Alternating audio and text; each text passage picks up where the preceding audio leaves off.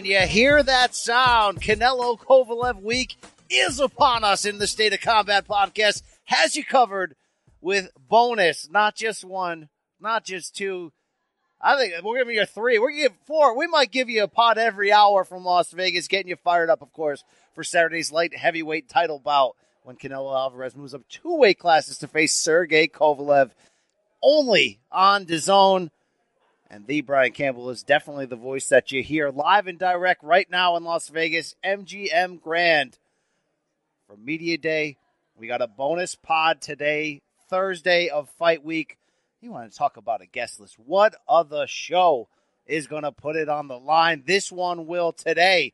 We got names like Ryan Garcia talking about his new deal with Golden Boy, the soap opera he went through to get into this co-main event fight. We've got his opponent, Romero Duno, fired up. We got Eric Gomez, the Golden Boy president, going to comment on a lot of things, including those issues right now between Canelo and Oscar that are stealing the narrative ahead of the fight. Other guests you're going to hear today, Blair, the Flair Cobbs. Get ready for this. Pro wrestling indeed. We got the zone announcers, Chris Mannix, Todd Grisham, Sergio Mora, Claudia Trejos, setting the trends, the tones of what you should be looking out for heading into this fight. And Sergey Kovalev trainer Buddy McGirt with a very interesting chat on the mindset, on the changes they have made in camp to sort of revitalize Kovalev at age 36. You're going to want to hear that, along with Kovalev's manager, Egis Klimas. Going to tell you the latest on Camp Kovalev, on what's going on with Lomachenko, Usyk, all your favorites, one of the most powerful men in the sport. This audio, by the way, just so you know, unmistakable, untraceable. Yes, it is that performance-enhancing audio, getting you fired up. Your boy BC loving this type of stuff. One name after another. We got a special edition pod for you today, Thursday. Don't miss Fridays when the guest list gets even bigger. Who do you want? You want Canelo Alvarez? You got him. You want Sergey Kovalev? You want Bernard Hopkins? Kathy Duva telling some good stories from back in the day. And a must-see women's boxing match, I might add, on Saturday on this undercard when Marlena Esparza and Sinisa Estrada get in there for a vacant women's flyweight title. Plenty of beef between them. You're going to want to check that out on Friday's show. But, hey, buckle up. Get ready. Please, 5-star review season is still upon us. Head on over to Apple Podcasts, Spotify, wherever you consume fine audio. And don't forget, after the fight, Saturday night, Rafe Boogs is going to dial in from Detroit. Your boy BC is going to exit that arena. We're going to give you that instant analysis, breaking down all things on this fight. Fired up. What's it going to look like, folks? Canelo putting the daddy pants on here, all right? Moving up to 175. What's it going to look like when Kovalev lands that jab? And on that flip side, the body, hashtag what a beauty, body. Canelo, he's going to chop away at that tree. Can't wait to see this fight. Fired up. Love giving you the bonus audio, and it's coming at you right now. We kick it off with your guy, my guy, Rye Guy, the sensation, the Instagram machine, Ryan Garcia, coming at you right now. So I'm sitting here with Ryan Garcia. It's Canelo-Kovalev Fight Week. We are fired up. I think 3 million Instagram followers, can't be wrong. 3.7. That you are the next big thing in the sport at 21. I want to congratulate you on the biggest victory of your career. No, it didn't happen in the ring. It just happened at the negotiation table when you signed what Golden Boy put out as a record deal for a prospect on the way up. I know it was a little soap opera-y. It was a process. Can you talk to us about the journey to get to where you are now?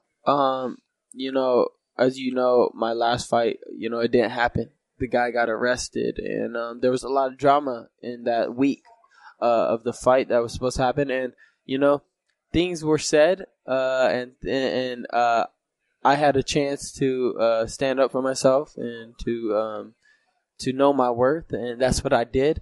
And Golden Boy, we all sat down and fixed our miscommunication. There we go. And they definitely showed me that they believe in me. All right. Well, a couple zeros on the end will do that sometimes. Congrats on that. At 21, you're unbeaten. Mm-hmm. You're making moves. But there's always a friggin' target on you because you're looked at as, well, he's just a pretty boy. He can't fight. Does that become tiresome, or is it part of the game here? Where are you at with that? It does get tiresome. But but I've accepted what people's image on me is. You know, I can't now like, what am I going to do to change that, you know, other than knock people out in the ring? So I'm thinking to myself, let me just go in the ring. Let me knock these guys out I got to knock out, and everything will be okay. Do you think you're sort of predestined to handle the pressure that comes with success at an early age, that comes with, like I mentioned, every fighter looking at you as their biggest potential payday, like they're drooling like it's a piece of meat coming your way? Isn't it crazy? You see these certain athletes and you just look at them like, damn, they're in this position. There's so much hype around them, and it's because they were destined to do this. And I feel like there's a sense of that for me, that, you know, I wouldn't be in this position if I couldn't handle it. And I always say to myself, you know, God won't put me in a position I can't handle. So I'm in here for a reason, and I'm going to show why I'm there. I'm going to work hard, and I'm going to take full advantage of my opportunity. I like that. You're going to be facing Romero Duno in Saturday's co-main event. I mean, it's Canelo-Kovalev, and then it's Garcia right there.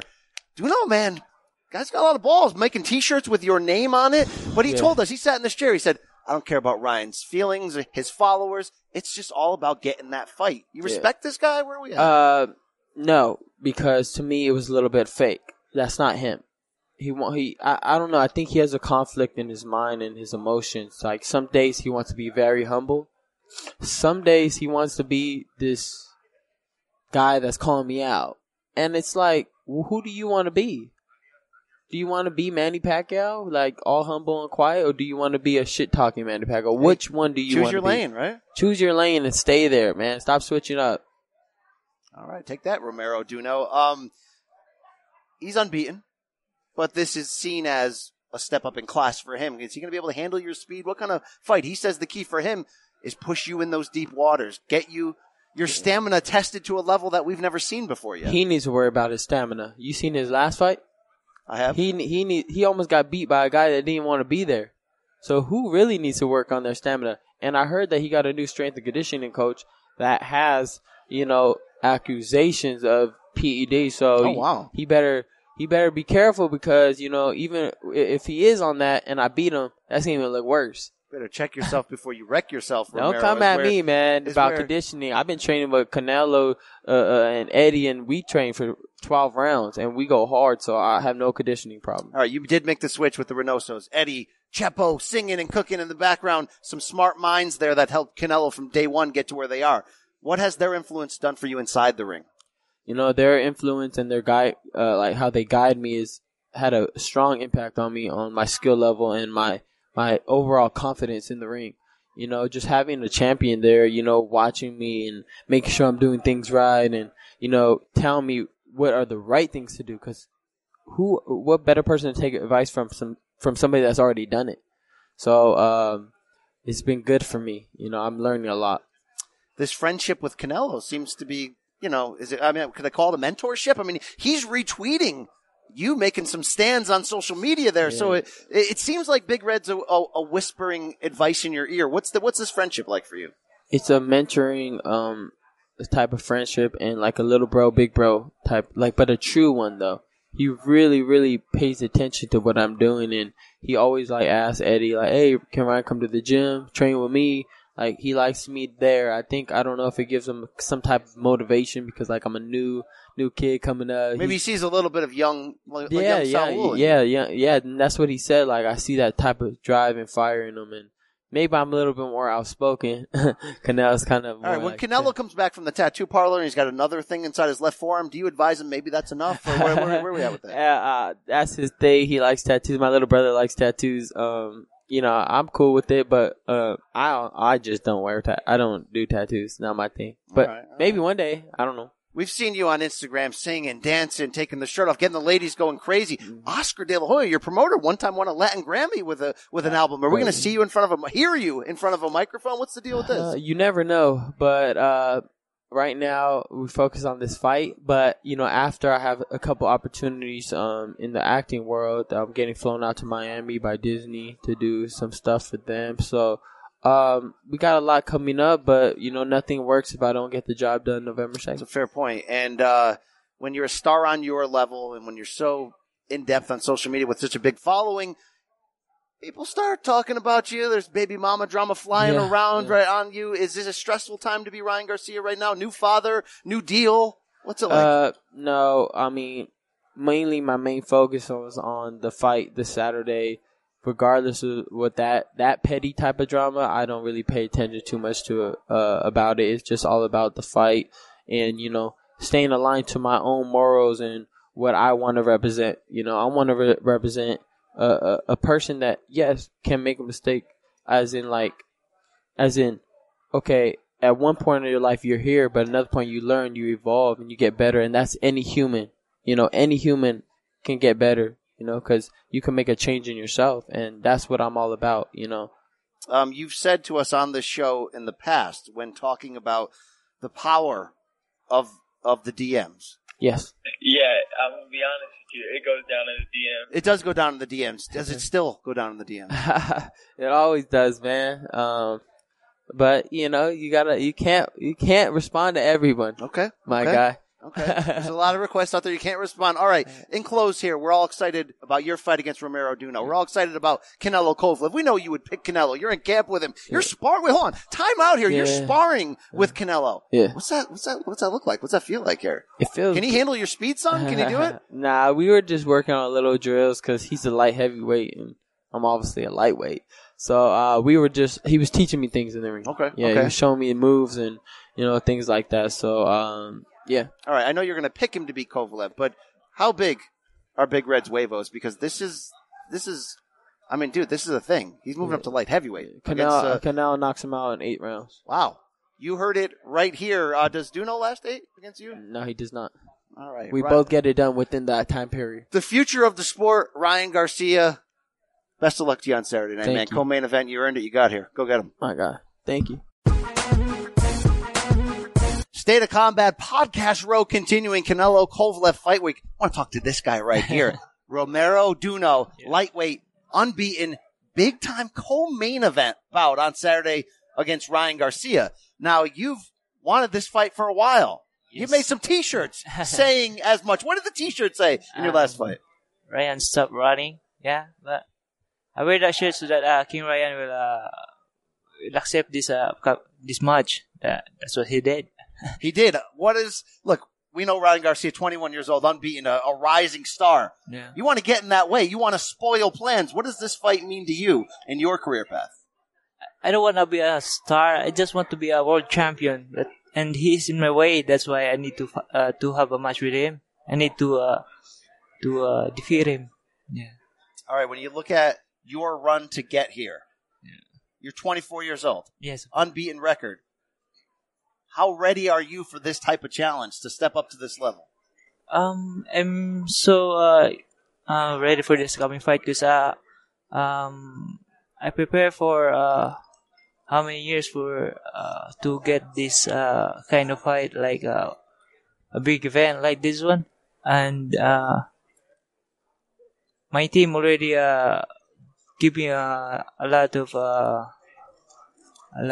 training exercises for my stamina and speed, footwork, and endurance. That's why I'm confident that I'm so ready for this coming fight. When you get that confidence, when you take that confidence to the level of making a T-shirt and announcing yourself and saying, I want Ryan Garcia, bring it. What do you see in Garcia that maybe gives you that confidence? Outside of the skills you bring into the table, is he weak in a certain area? Is he vulnerable in a certain area? What do you think when you look at Ryan Garcia?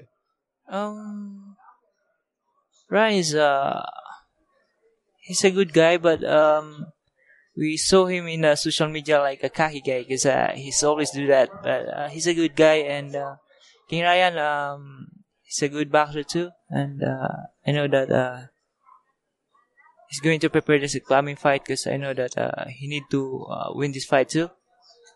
That's why this match is gonna be a good match for both of us. Do you think he's ever fought a challenge as good as you? No, he's better than me, but I don't know about the endurance and the heart of Ryan. All right. This guy's from the Philippines, Pinoy Power. Yeah. Do you have plans to take Ryan Garcia into deep waters to really make him work and run that gas tank down? Yeah, a lot. My team already prepared for this fight.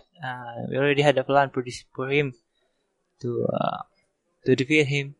Well, when you're fighting somebody like Ryan Garcia, he's got so many followers, millions of people love him. All the girls are lining up to meet him. Are you hoping to steal some of those fans, get him on the Romero Duno train? No, I just want to have a match with Ryan. I don't care about his social media life, and I don't care about his personal life. Okay. You care about what I want is victory. What would this victory mean for you? A lot. It changed a lot for me and for my family.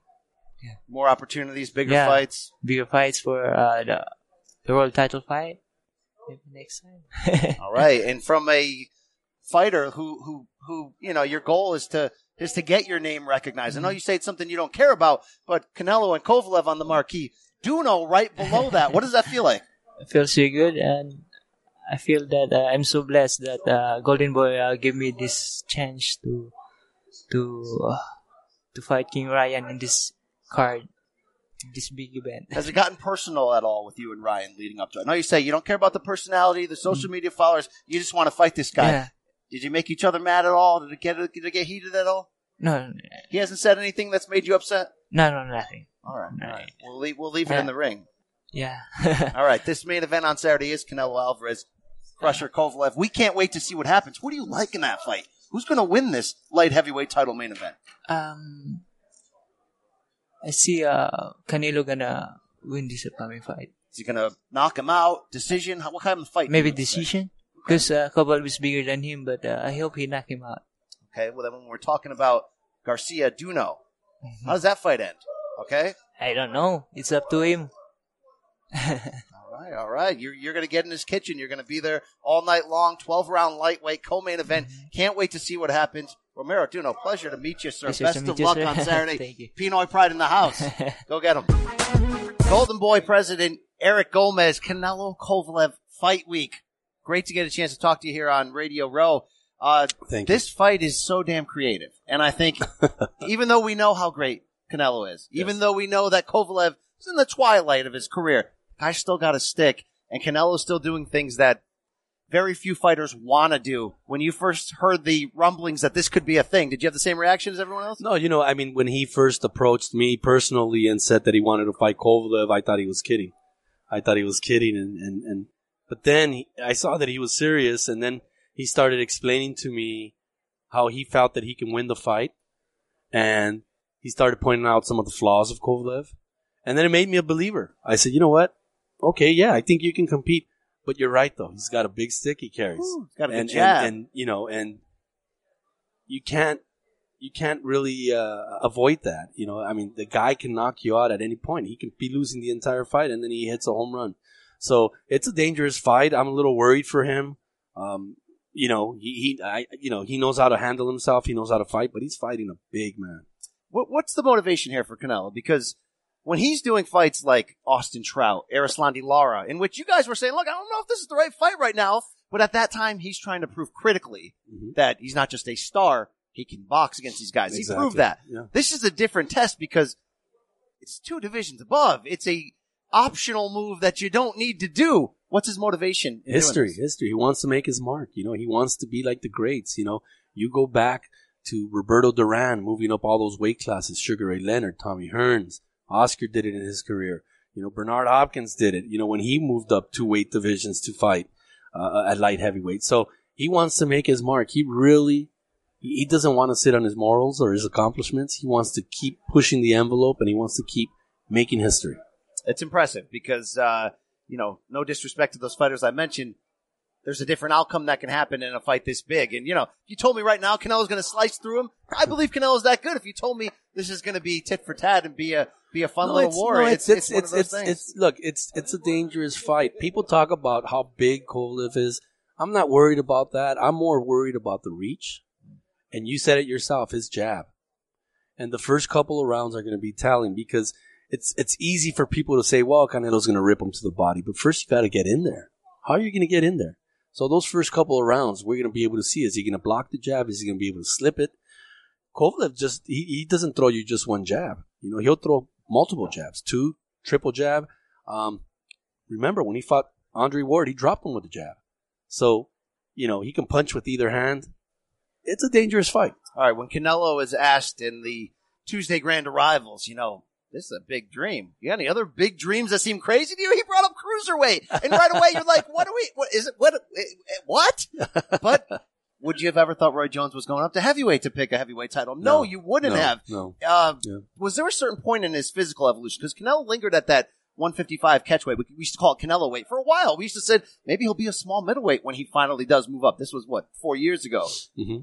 Now is he just growing into this weight so quickly and retaining the speed that there really is no limit in terms of how high? Well, you see, the thing is, what people get confused with, or what they don't realize, is he's a big boy. He's a big, strong boy. He's just not tall. He's built like a tank. He's very similar to Mike Tyson. Mike Tyson fought all those tall heavyweights, but Mike Tyson had a very strong base. Canelo's the same way. You look at his legs, you look at his arms, his back. He's a big boy. He's a big boy. People tend to, they look at the size difference, the height, but what they should really be looking at is the size of the back, and he's big. He's a big, strong kid. It's going to be fun to see that. Now, obviously I got to ask you, there's headlines like crazy. Boxing very often becomes this rumor mill. If you go on Twitter, Golden Boy versus Canelo, there's unrest. What do you want to say about that in terms of what's the reality of that? We saw the report on The Athletic, a lot of quotes in there, but what's the reality of that? We have a 10-year plus relationship with Canelo, and it's no different than a marriage, with your wife or a brother, a relationship with a brother, a family member, a cousin, or whatever. It's constantly changing, evolving. And there's always going to be disagreements. There's going to be difference of opinions. But the most important thing is that we're pros. He's a pro, we're a pro, and we're going to get the job done. And I'm very excited that we got this fight done. There's a lot of obstacles to getting this fight done. It was very tough. It wasn't easy getting this fight done. He's happy we got it for him. And I'm happy that we delivered. And we have this big event. And there's a lot of excitement. We're in Vegas, the fight capital, arguably the fight capital of the world. And I'm happy for that. I'm happy for that. And we're ready to move forward. And it's going to be a great fight on Saturday night. And if he can pull it off, it's going to be one of the all-time best performances. Can if things stay the way they are, where Canelo's saying, look, it's just a business relationship now, no loyalty, whatever. Can it operate like that moving forward, or is it something that you think we'll get repaired as time goes on? We're gonna keep doing our job. We're gonna keep doing our job. We have no ill will whatsoever. He's our fighter, and we have an obligation to him, and we're gonna do our job. Excellent. You look at Ryan Garcia in this co-main event opportunity on Saturday night against Romero Duno, a guy who just sat here, told us he had shirts made up that he was calling this guy out, but you guys re-signed Ryan Garcia to what the press release said was almost a record-breaking deal for a prospect. How important was that for you guys as a company moving forward to make sure he's happy, you're happy, and he's ready to be one of the faces of Golden? I think with him, no different than the Canelo situation. There's always disagreements or difference of opinions. But when you sit down and you discuss things and go over things, I think that we made him happy. He made us happy. And now we're getting him the fight that he wanted as well in Duno, because he got criticized for, I guess, not wanting to fight Duno. And I feel that if he has a big performance, a coming out party on Saturday, this kid could potentially be a huge star in the future. He's going to have to prove something in the same way that Canelo and Oscar had to prove when you're a good-looking guy, when you're a matinee idol. It's assumed that you're a pretty boy. Yep. Those guys went through it. They proved it. Could this be the fight on Saturday against Duno where Ryan guy's got to bite down a little bit more than we've seen in the past? You know what? I mean, he's going to have to go through some hell because, Duno's a dangerous individual. I mean, he's a big puncher. He's very, very good, sound, technically. And, it's not just going to be about speed. He's going to have to really settle in and, use some of that grit to be able to get past him.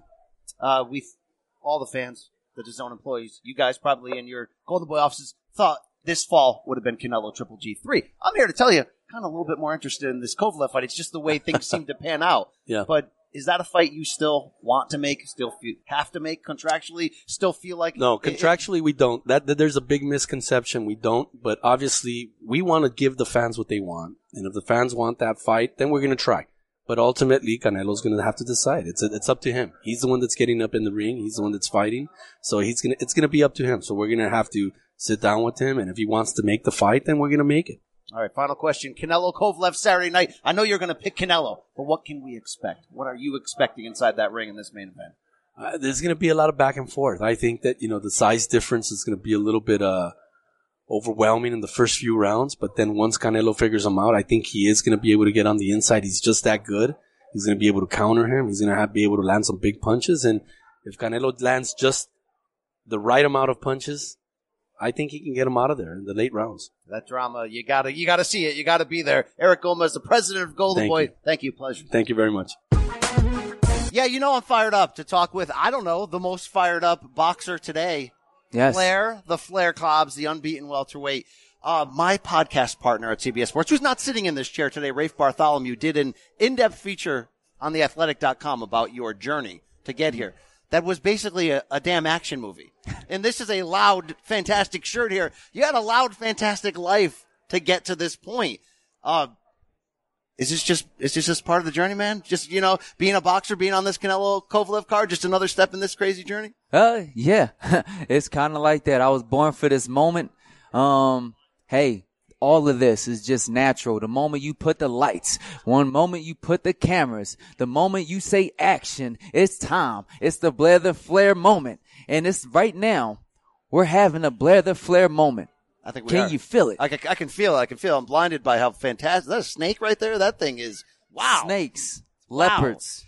Well, we love you on this show, boxing fans, because you bring a little bit of the WWE, the character, the confidence, the swagger. Little Ric Flair in the Flair right Absolutely. We can do the Ric Flair. Woo! Actually, you know what? Ric Flair is out of business. He's getting old. He's out of the business now. He's retired, and there's a new Flair in the building. B Flair. Woo! Oh, nice. Thank you, Rick. Have you gotten on his radar? Being that you've getting these big wins in boxing, these moments of you on the microphone are starting to go viral. Have you heard from the Flair camp at all? Oh man, I love that man. I love that man to death. He is one of the most inspiring, charismatic entertainers in the world. I haven't met him, but one time somebody's got a broker. Somebody had called me. Some crazy old man had called me and gave me like 6 woos. It just we didn't even have a conversation. We just started wooing. Woo, woo, woo, woo. And then he hangs up the phone on me. I'm like, hello? I was like, oh man. I think that was him. Was it Rick? Was it Rick? Very possibly. If Ric Flair's your spirit animal, are you trying to live that life? Are you trying to, limousine driving, kiss stealing, all that good stuff there? What I look like, baby? I look like a limousine riding, kiss stealing, airplane flying. That's what I'm talking about. We're going to see you Saturday against Carlos Ortiz, 10-round welterweight bout. Given this card, given the Canelo-Kovalev status of this, how big is this fight for you? What's at stake here? This fight is a big moment. And I have to show the world that I am what I say I am, the great one. And how do I become the great one? By rising to the occasion. And lately, that's what I've been doing. You put me in there with an undefeated fighter with a better record than I do. And guess what I do? I rise to the occasion. And that's happened consistently, back to back to back. And in this fight, you're going to see Blair the Flair with all the cameras, all the lights, the flashing. You're going to see the crowd screaming my name all around the world through the television. And you're going to see Blair the Flair rise to the occasion. Damn, that's a promo right there. Do you have a message for Carlos Ortiz? Does he know the thunder he signed up for here? I don't think he does. Because if he did, he would have been just like everybody else and just not signed that waiver. It's going to be nothing but pain for Carlos Ortiz.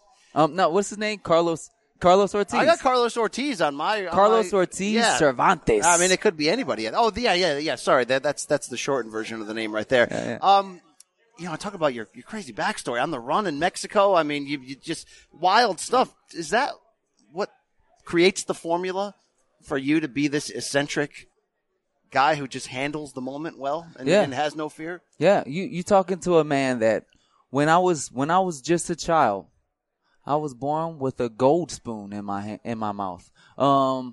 I came from living in Beverly Hills, Hollywood, to being shell-shocked and thrown into the slums of Mexico, of Guadalajara, Jalisco. And I had to gain some kind of purpose in my life because I was lost. I was in shambles with nothing as a child, going through many mental problems and thinking about just going through a lot of oppression and depression and going through I having suicidal thoughts. And in that particular part of my life, I had to find purpose, and I found purpose in boxing. And I started to gain the approval of the people through boxing. The people started to love me, and boxing became like this thing. And Flair was born. And it just never left. I always continued to grow. And you had to earn your stripes the hard way in Mexico. Yeah. No fanfare, no big name promoters there, grinding up. What kind of advantage does that give you with that sort of apprenticeship into the sport to get here? That it doesn't matter where you put me. The whole world can be against me, and I would turn the haters into lovers. I would turn the bad fans into good fans. I would turn you and everybody around this world into believers in the Flair. He's talking to you, by the way. He is talking to you. Does Golden Boy even know the potential? Do they know what they have here? Does boxing know what it has here in the Flair? Is there any chance you're as good in the ring as you are right now in the shirt, selling yourself? Absolutely. And come November 2nd, everybody, the whole world will be watching the great one, Blair the Flair. Final message here to Carlos Ortiz, to the fans. Are they ready for the show? We're going to see the Stone Cold Steve Austin vest? I mean, what are we going to see on Saturday? There's no telling what you can see in a Blair the Flair show. But one thing's for sure, to all the fans around the world and to Carlos Ortiz, you're going to see the most exciting fighter today in boxing. You're going to see pain. You're going to see blood. You're going to see tears. You're going to see sweat sliding off the side of that man's face when I hit him so hard. And hey, this is Blair the Flair. People on my podcast here, State of Combat, CBS Sports, they want to see you against the Rooster at 154. You know that guy? You know the damn Rooster? You know that Golden Boy fighter? He fights head first and just makes the magic happen. Makes the magic happen? Yeah. Hey, then that sounds like a pretty good dance partner. But one thing's for sure, it's kind of hard to dance with the baddest man on the planet. That is true. I am the best dancer in the world. Canelo-Kovalev is Saturday. Do you have a prediction? Yeah, I know you're a classy guy here. I can see the way you're dressed. How do you think that piece of business works out there? Is Canelo biting off more than he can chew? You know what? I love this moment. I love seeing people test their self.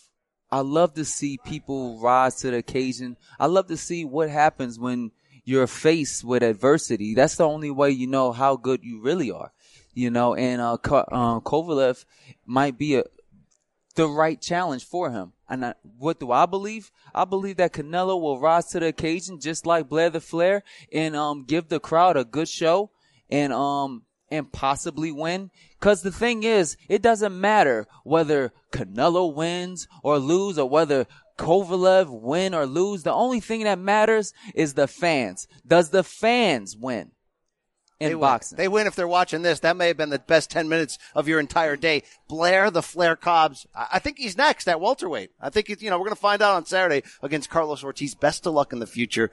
Nice threads here, brother, all right? Thank you. All night long. Woo! Absolutely. All right, we promised you the biggest names in boxing on the State of Combat podcast, and we lied to you because we got Chris Mannix right now, a strong broadcaster on Dazn, official scorer. Of course, we love your work at Sports Illustrated. Chris, it's Canelo-Kovalev weekend. Always great to talk to you, find out how busy you want to be in the future, all that good stuff there. But you couldn't help yourself from ragging on the great Sergio Mora, the former junior middleweight world champions dress, his clothes. I'll preface this by saying Sergio is one of my favorite people in the world, and getting to know him has been one of the best parts of working at Dazn. But he looks like someone from a collection agency that goes after the people in nursing homes. Like a repo man for the elderly. No, but it's like if there's gambling going on in nursing homes and the guy that comes to collect is Sergio. Like he's like grandma and Rounders, only not as husky. He is kind of like the Mexican grandma. All right, good Rounders. Yeah, wow. There. I still live in the 90s. I need Rounders 2 soon, man. I need that to happen. You don't think it'll bastardize the franchise like a Caddyshack 2, like a... Only if it's done poorly, right? Like Gotti Ward 2. You don't think it'll bring Gotti Ward bastardized the franchise? Like, did it really? No, no. Yeah, all right. You've made a nice adjustment here to you've done the ringside interview work on TV a lot, but now you're calling the damn fights. That brings out the sweat hogs on Twitter. I'm here to tell you and them you're doing a great job, but is it easy for you? Are you still checking them mentions? I hope I didn't mispronounce that guy's name. The pronunciation stuff for sure. Like you want to be 100% on all that. But having dealt with Knicks fans for so long, yes. Like my mentions are fine. Like all it's right, just, all right. I wrote something this week about how it's possible Mark Jackson could replace David Fisdale, and it's like everything just there you go. So whatever they say about everyone disagrees with your scorecard, of course they do. Like it does, the Golovkin stands that come out that get angry at it for Derevchenko, vice versa. It doesn't matter. As long it's more about. And I always say this to my boss, like if you tell me if you thought I'm doing something wrong. Exactly. Just tell me. Hey everyone, I scored Trout past Canelo 114-12. Come find me. Yeah. All right. Show me that didn't happen. Yeah. All right. And most people that although I do remember. Were you there when we watched back Wilder Fury with Wilder? Is that like a New York Steakhouse? I remember that, but I wasn't there. That was wild because we're watching it back and we all had it close, like us as scored. And Deontay is like round after round pass. He's like, I had that round. That was my round. And then they put like Farhood's scorecard up and Deontay looks over at Espinoza and he goes, you could fire that guy. Like just fire that guy. Well, Chris, PBC face-to-face on Fox this Saturday, 11:30 p.m. Do an Eastern. excellent job with that. Thank you. Will be Wilder Ortiz and Wilder on that broadcast. I'm sure it won't make air, but on that broadcast after Showtime's official scores, saying they just don't support him. He picked up right where he left off. I do love all the shoulder programming that Fox and PBC are doing. I think, and where they're putting it too. Can we get some awesome. DAZN shoulder programming? Maybe we're trying. You in a barber shop with some fighters, maybe something like that. Well, can we find something that plays to like the white guy from the South Shore of Boston part of it? Like, is there something there? Like maybe at like a sailboat? Yeah, maybe pour some tea over or something. Pour some sugar on Grisham. You know what it's like in Vegas with Todd Grisham. You're going to end up. I think Grisham got sugar poured on him last night. You're going to end up broke, pregnant, or unemployed. I was going to say all the above. It could be all of the above. Is that the trifecta? As well. That is a trifecta. I want to talk soap operas with you because a big theme for Canelo-Kovalev this weekend is the tumult in the Canelo-Golden Boy relationship. The top copperator, Mike Coppinger of The Athletic, breaking the internet with the them hoes ain't loyal line from Canelo, more or less. Is there something there? I know, the players will tell you we're focused on the fight, right? Is there something there? I don't think there's something there in terms of it will affect Canelo's focus. This obviously, as Mike articulated well in the story, is not something that's new. It's been going on for a couple of years now where their relationship has started to dissolve. And Canelo always struck me as a guy that simply doesn't care about anything else but his, training for boxing, getting into the ring, and then living his life. He doesn't. No box, no life, Mannix, all right? But he doesn't aspire for marketing deals. And, Golovkin always did. Like Golovkin, how giddy was Tom Loeffler when they got Jordan brand deal? Like that was Hublot in the house. I think, and to Canelo's credit, like he has the best deal in boxing. He can fight whoever he wants, whenever he wants. Watch out, Sergio Mora's lingering. Sergio takes out his Invisalign in front of me all the time. My grandfather used to take his dentures out. Seriously, just like that. Yeah. Who dresses you? Actually, my grandfather used to dress like that. That's great. Yeah, it does.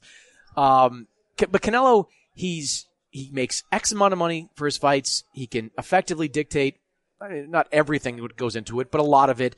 And he's fine with that. So like the Oscar stuff, I just think he shrugs it off. Like I think it's awkward when he's sitting next to the guy, like on a dais, and they're not talking to each other, like, an ex-girlfriend and boyfriend. They're just sitting there kind of forced into the same room at the wedding table. Yeah, pretty much. But I just don't think it has any impact on how he trains. Okay. I mean, Mike Coppinger made the parallel of this is almost like are imitating Lev. This is like Oscar. This is like young Canelo acting like a prime young Oscar. It'll be interesting. Eric Gomez on this show says, look, no problem. We're going to repair it. I mean, who's more likely to be coming to dinner at the Oscar house, Richard Schaefer or Canelo Alvarez? You tell me, okay? All right. Let me say first something.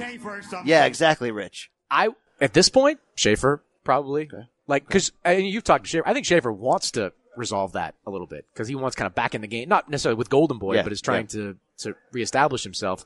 I don't think Canelo like his, I am Oscar. Like what Oscar was in the early 2000s, I am that now. And I don't need to. Well, it certainly is from a daring to be great standpoint. And that's the theme of this fight. And you've heard, Canelo's comments on Tuesday, even go and say, maybe cruiserweight one day. And that's crazy, Mannix, because it wasn't that long ago that he lived at 155. It was Canelo weight. Is he ever going to be big enough to even fight Gennady? And then to see, he had 2 years where he was a diva. Let's not forget that, right? We're never going to forget the beef. We're never going to forget those 2 years. We're never going to forget some of those weird tattoos Canelo's got on the inside of his left forearm. But outside of that, man, he goes out of he says, F you promoters. I'm fighting this guy. And always has, too. But it's a difference between doing that against a defensive specialist at your weight class when you know Lara, you know you're probably going to get the score anyway, right, and showing the type of cojones he will on Saturday night at the MGM Grand. Right. Yeah, it is different. Canelo, I think, is keenly aware of what he's doing, though, and the fighter he's facing and the weaknesses in that fighter that he's facing. And it's not to say, he can be cherry picking and be in for the fight of his life. They're not mutually exclusive. You can be doing those two things. So I think it's a tactical decision. Just like Rocky Fielding was a tactical decision going up, fighting at 168, going up. If he had fought Beterbiev, I'd be like, you're out of your bleeping mind, man. Although he said he would. No chance. Canelo said he would. Don't you remember? Right. I had this conversation with Ray Leonard, and I love that name drop. Ray, I know. It's I would say getting to know Ray has been the best thing about working at DAZN. He is just a classy dude, and just has great recall of all his fights and what happened in the build up and the post fight. But he said when he fought Donnie Lalonde, he gets in the ring with him, and he knows he's more talented. He knows he's the better fighter. But he said Lalonde hit him with a jab right away, and he goes, "Oh man, this is going to be a long night." That's what I'm talking about in handicapping this fight. Yeah. And I want to ask you this question: is it more likely that the Canelo moving up 2 weight divisions and getting a taste of that 175 power from a guy who ain't a feather fist, is that more likely to dictate what the first half of the fight looks like, or the opposite, where Kovalev is just holy crap, this guy's way faster than I thought, and you're almost got a poor man's Pacquiao De La Hoya. Yeah, that's a good question. I don't know. I don't know which is more likely. I think you make the point about the speed. Canelo he is not only fast to the body, he is committed to the body. And that's rare, at least in and around his weight class, and probably rare in boxing overall. People always say, Golovkin's this great body puncher, and he is. I mean, I was ringside when he put Matthew Macklin down with a body shot. I can still hear. Shotgun bang. What's up with that I can bang? still hear that. Yes. Oh, God. But you look at the punch stats, and he's not consistently going there. Canelo will never stop going to the body. And that, to me, is what's going to decide this fight. Buddy McGirt, I sat down with him early in the week, and he's like, every time Canelo goes to the body, I've told Sergey, just flip that jab out there. Just make him reset. Flip the jab out there. Can Sergey have that same discipline? Can he be as disciplined at putting the jab out there as Canelo is as going to the body? Because if you talk to the main events people, I had this conversation with Jolene Mazzone over there, the difference with Kovalev now versus the guy that first fought Andre Ward is that earlier he was a relentless cut off the ring guy. He would just hunt you down. Yeah. Now, maybe it's because he's felt a lot of these shots and they're starting to build up and he's a little more defensive. Doesn't do that quite as much anymore. So to win this fight for one night, he's going to have to go back to being the old Sergey Kovalev. My fear is that he will be the guy who was great. Remember the second Eli Alvarez fight in February where he said to himself, I'm going to go back to jabbing, to boxing. I'm going to stay out of trouble and I'm going to win it. And it was a performance at a time when we're is he chinny? Is he done? Does he have the heart anymore? And he wins that. He wins back the title. If he comes in there with that mentality against Canelo, though, and says, I'm going to outbox this guy, to me, it's no different than Canelo walking into that Floyd fight going, I'm a good young boxer. How about I try to outbox the best boxer of this generation? Maybe the worst strategy in a major fight I've ever seen. I hope Kovalev doesn't have that strategy because you got to be the bigger man in this fight. You got to be assertive. You got to steal from Max Kellerman, discipline him with your damn jab. This is why we come to the Vegas to see this fight. I'm with you. Like, I don't know that it manifests itself in him walking Canelo down every time, but every time Canelo comes in, it can't just be the jab. It's got to be 1-2. Like, you've got to ricochet that right hand off his head and make him know he is in there with a big, big puncher and get him a little bit cautious about coming inside. Because at that point, Brian, like, still 5'8" versus 6 feet. Like, he's got to get on the inside at some point. He's not going to be able to jab himself to a win against Kovalev. So the physicality is a big part of it. All right. When we had you on this podcast in May ahead of Canelo Jacobs, people are still talking about it. We introduced you to this phenomenon. We can't control it. We don't set the trends, but Load Watch became a thing in all of our lives. You've yet to contribute. You've yet to join Sergio Mora in letting your voice be heard. He might have shot his load a little bit. You can vary the language if you want. Maybe he blew his wad early. There's a couple ways you can go with that. On Saturday night. I am here for all the Sergio clips. I am here for all of them. On Saturday night, if Sergey Kovalev is running out of gas and it's late, and he thought he had a chance to hurt Canelo, and he emptied the tank, and it's that moment where in your brain something triggers and you go, Kovalev's exhausted. He's tired. I need to let the people know that he may have poured the jug out. People don't use terms like pour the jug. It's not classy. It's, you gotta dance with who's dancing with you these days. I mean, let's hear Bernard Hopkins. So he shot his load, and now he's getting pummeled. I mean, let's hear Floyd Mayweather. Let him shoot his load, and then down the stretch, do what we do best. Sal Powell, what do you got? When did you think that the fight was starting to turn when he had shot his load and you could come at him? When he started shooting his load. There's a chance for you, Chris, to be a part. I gotta tell you, there's no chance I say that, use that phrase. Okay. That's just, because, like, I mean, as someone, you know this, as a writer, like, in your head, right before you say it, you know what you're going to say, and you think, like, I know what's coming after this. Like, that's not, there's no way.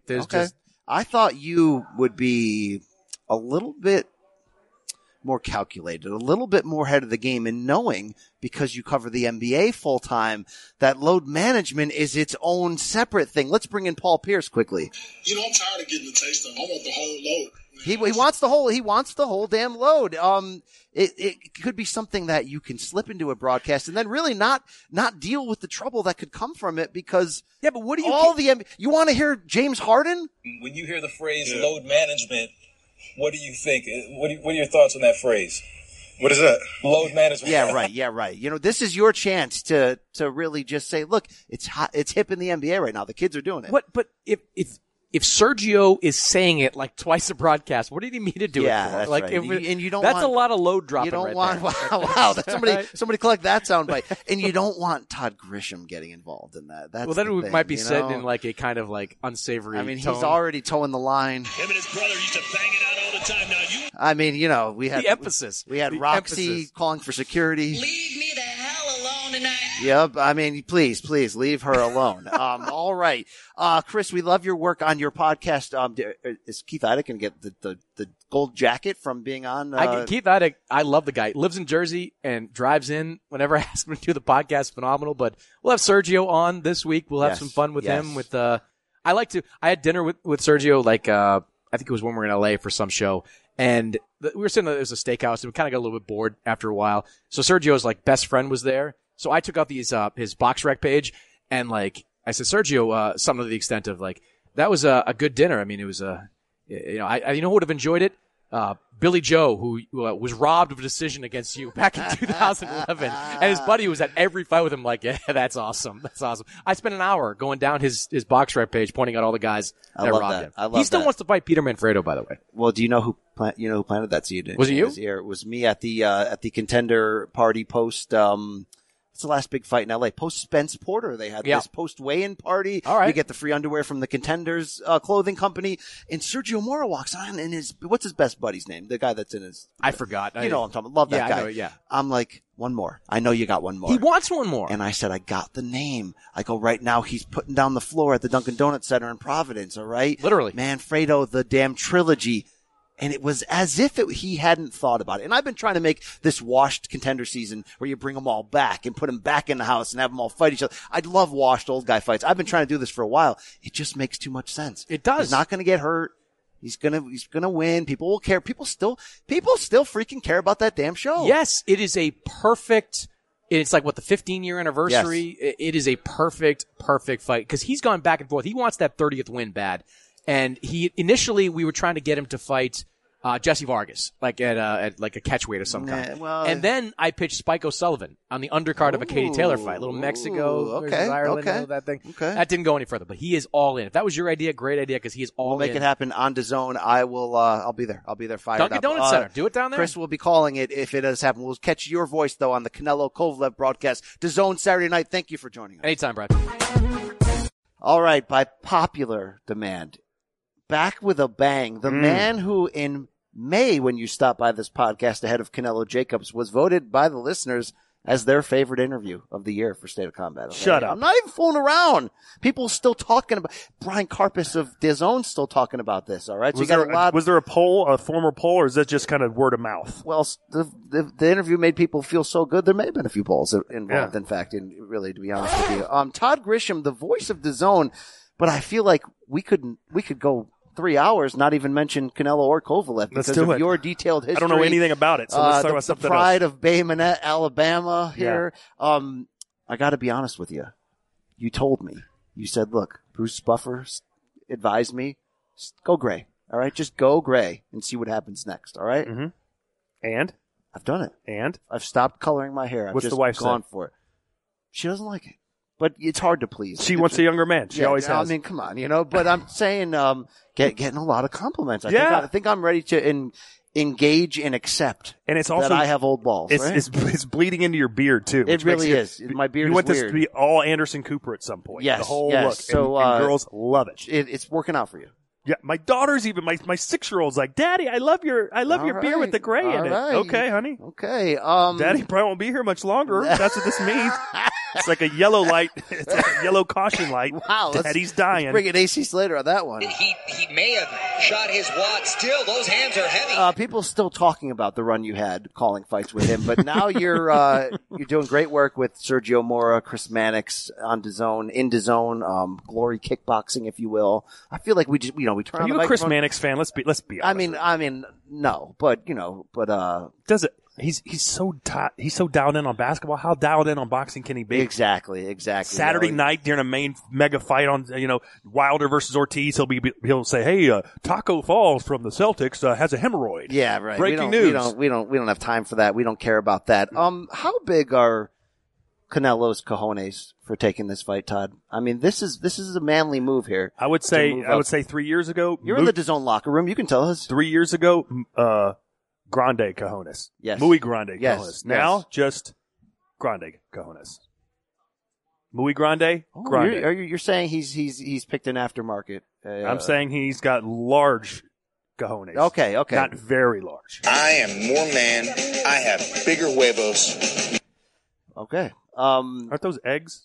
Huevos or eggs? It's all applicable in the Spanish language, all right? When I see my campeones, when I see Eric Morales, and I just go huevos, buddy. He knows exactly what I'm talking about there. I respect what Canelo's doing so much. We don't have this fight without his daring to be great. He's willing to put it on the line. Mm-hmm. What's interesting, tell me if I'm wrong here, all right? Probably are. A guy like Manny Pacquiao rises 8 divisions. But by doing that, he becomes a star. Canelo's already the biggest star in the sport. Mm-hmm. Could fight Triple G tomorrow for the 3rd time. Could fight Dazn-friendly Demetrius Andrade. Could fight Derevyanchenko. Let me ask you this. Saunders. Logan Paul. Instead, he's saying, I'm going to go out of my way to walk into traffic. Respect. He's looking for the most attractive fight. Let me break it down. Someone with a small brain like you. Let's say you have this new look, this new gray look, right? And we've got 30 hot chicks in here, right? Yes, I'm like, yes. Bro, whichever one you want. You go, that one. And then after a while, I'm like, all right, you stay in this room where there's another 300 girls out there you can choose from. And you pick the most attractive one that's going to bring in the most money, that's going to clean your house. Is this story going to end with Ryan Garcia in my DMs? Where are we going with this? I'm just saying, he wants the biggest, the best, the baddest, everything. Yes. And that's where it is. He had to go up 2 divisions to get it. And it's a calculated risk. I just got asked on another radio show, which name I don't remember because it's the only one I care about. Wow. Props to you. Yes. And I forgot what I was going to say. About Canelo's balls? No, they said, did Canelo cherry pick this fight? Did he cherry pick Kovalev? Yes, but I think it's underrated the danger he's walking into. I said, You tell me what does cherry pick mean? Specifically picked him because DAZN said, who do you want to fight? And he wrote like 3 names on a napkin. That's cherry picking. Now, why didn't he say Bivol or frickin' Alexander Usyk? Why didn't he pick those names? He picked Kovalev because he said, I saw Andre Ward kind of working to the body. I saw Anthony Yard kind of get him hurt to the body. Guess what I do? I'm a body puncher. He's old. I'm young. I'm going to be strong. And that's look, he wouldn't have picked this fight in 2012. No. Right? But it's still a big challenge. And then, he's talking cruiserweight. He's talking some crazy things, but I'm at the point where I can't put it past him because he's going to get the benefit of the doubt no matter who he fights if he can go 12. Yes. We accept that. It's just part of the game, right? Yeah. All right. Okay, we'll move on. Okay. We'll move on. Next topic. All right. No, if you want to argue with me, my point is that Canelo, at this point, the main thing he has going for him is an incredible chin, right? Yes. We saw Triple G rock that chin, and he still stood up. If Kovalev rocks the chin, will he still stand up? And if he does, yes, okay. If he goes to cruiserweight, eventually the chin will cave. Roy Jones's chin caved in a very violent way. That is correct. True. That is true. Different circumstances. In a different sport, he came because back down you cover in weight, all though. combat sports. You got to not come back down in weight when you put on the muscle. So that'll be interesting. If he wants to linger in this weight class, he's going to have to muscle up. Chuck Liddell, remember his chin? Great. The Iceman, then one day, the Iceman when it was got gone, an ice chin. When it was gone, it was gone. I want to talk to you about Blair the Flair Cobbs. Don't Golden know much Boy about welterweight. him, but Did you see him in the shirt today, walking around here doing the woo and all that? You're a pro wrestling guy, Todd. I could give you some insider scoop. I don't know if I should. Oh, wow. Uncle Todd reached out to Ric Flair. I asked Blair the Flair if he's met Ric Flair, and he said no. But did he tell you the story about how somebody called him in the middle of the night, and he thinks it's Rick, and just said woo back and forth to him on the phone and then hung up? What number was it? I don't know. Was Ric Flair's phone number? Because if it was Ric Flair's phone number, I bet it was Ric Flair. Wow. I told Blair the Flair, okay? I said, look, I got concerns. Are you better at the showmanship than you are in the ring? You're going to have to prove that to us, that you're as good of a fighter as you are a showman. He's an incredible showman. I said, I know the fight I need to see. It's got to be in DAZN. I need Todd Grisham on the call with AC Slater.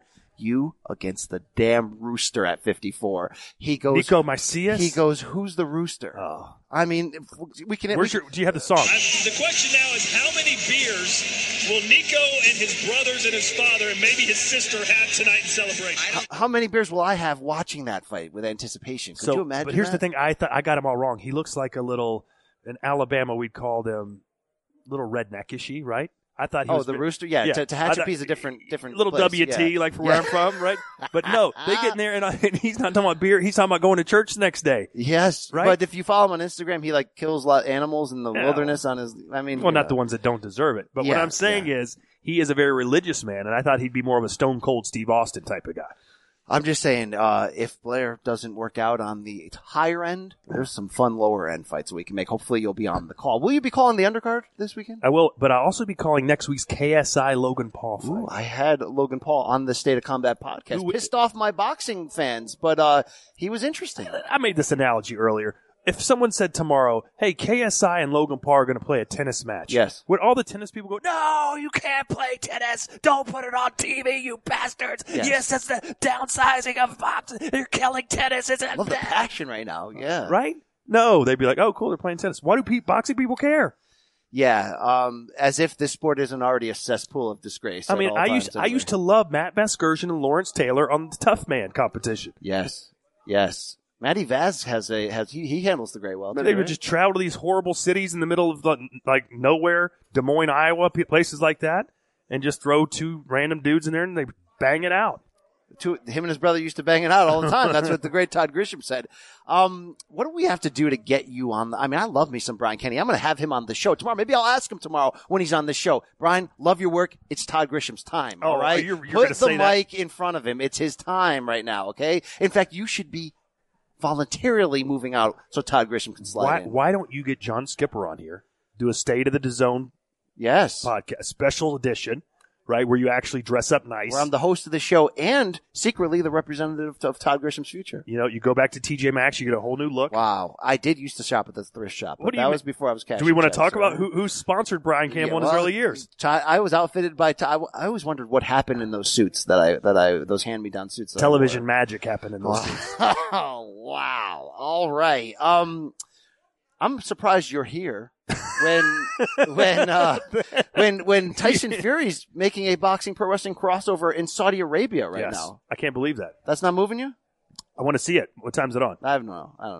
Yeah. You're a W. What do you mean? You write weekly 1 recap. p.m. Eastern, Don't act. Todd. All right, I'm out here in the desert myself. I don't know what's going on. Let your light shine, bro. Come on. There's things that you can do in this city legally. It messes with your brain. What's your favorite sport to cover? Let's be honest. Boxing. Better. Right now, I said, hey, you get hired full-time WWE. You're the WWE guy. Quit everything. You think I want VKM in my ear? Is that what you think I want? You think I can live under that stress? All right. I did it for 8 years. It's broken many a man. Okay. It has. Joey Styles went AWOL. Remember that? Oh, damn right, I remember that. Joey Styles is he's a lot of people have had their will broken by that. You know who's making a special appearance at Canelo-Kovalev, who's arriving tomorrow night? The coach, Jonathan Coachman. Oh wow, he'd love to be on your show. The same night that we have The Rock, Dwayne Johnson, showing up at UFC 244 to put the BMF title around the winner. Right. Wow. All right, Joey Styles. I am sick of boogers and bathroom humor and semen. I really can't argue with that. You know? Maybe not the last part, but the other two. Okay. Boogers and bathrooms I've never been a fan of.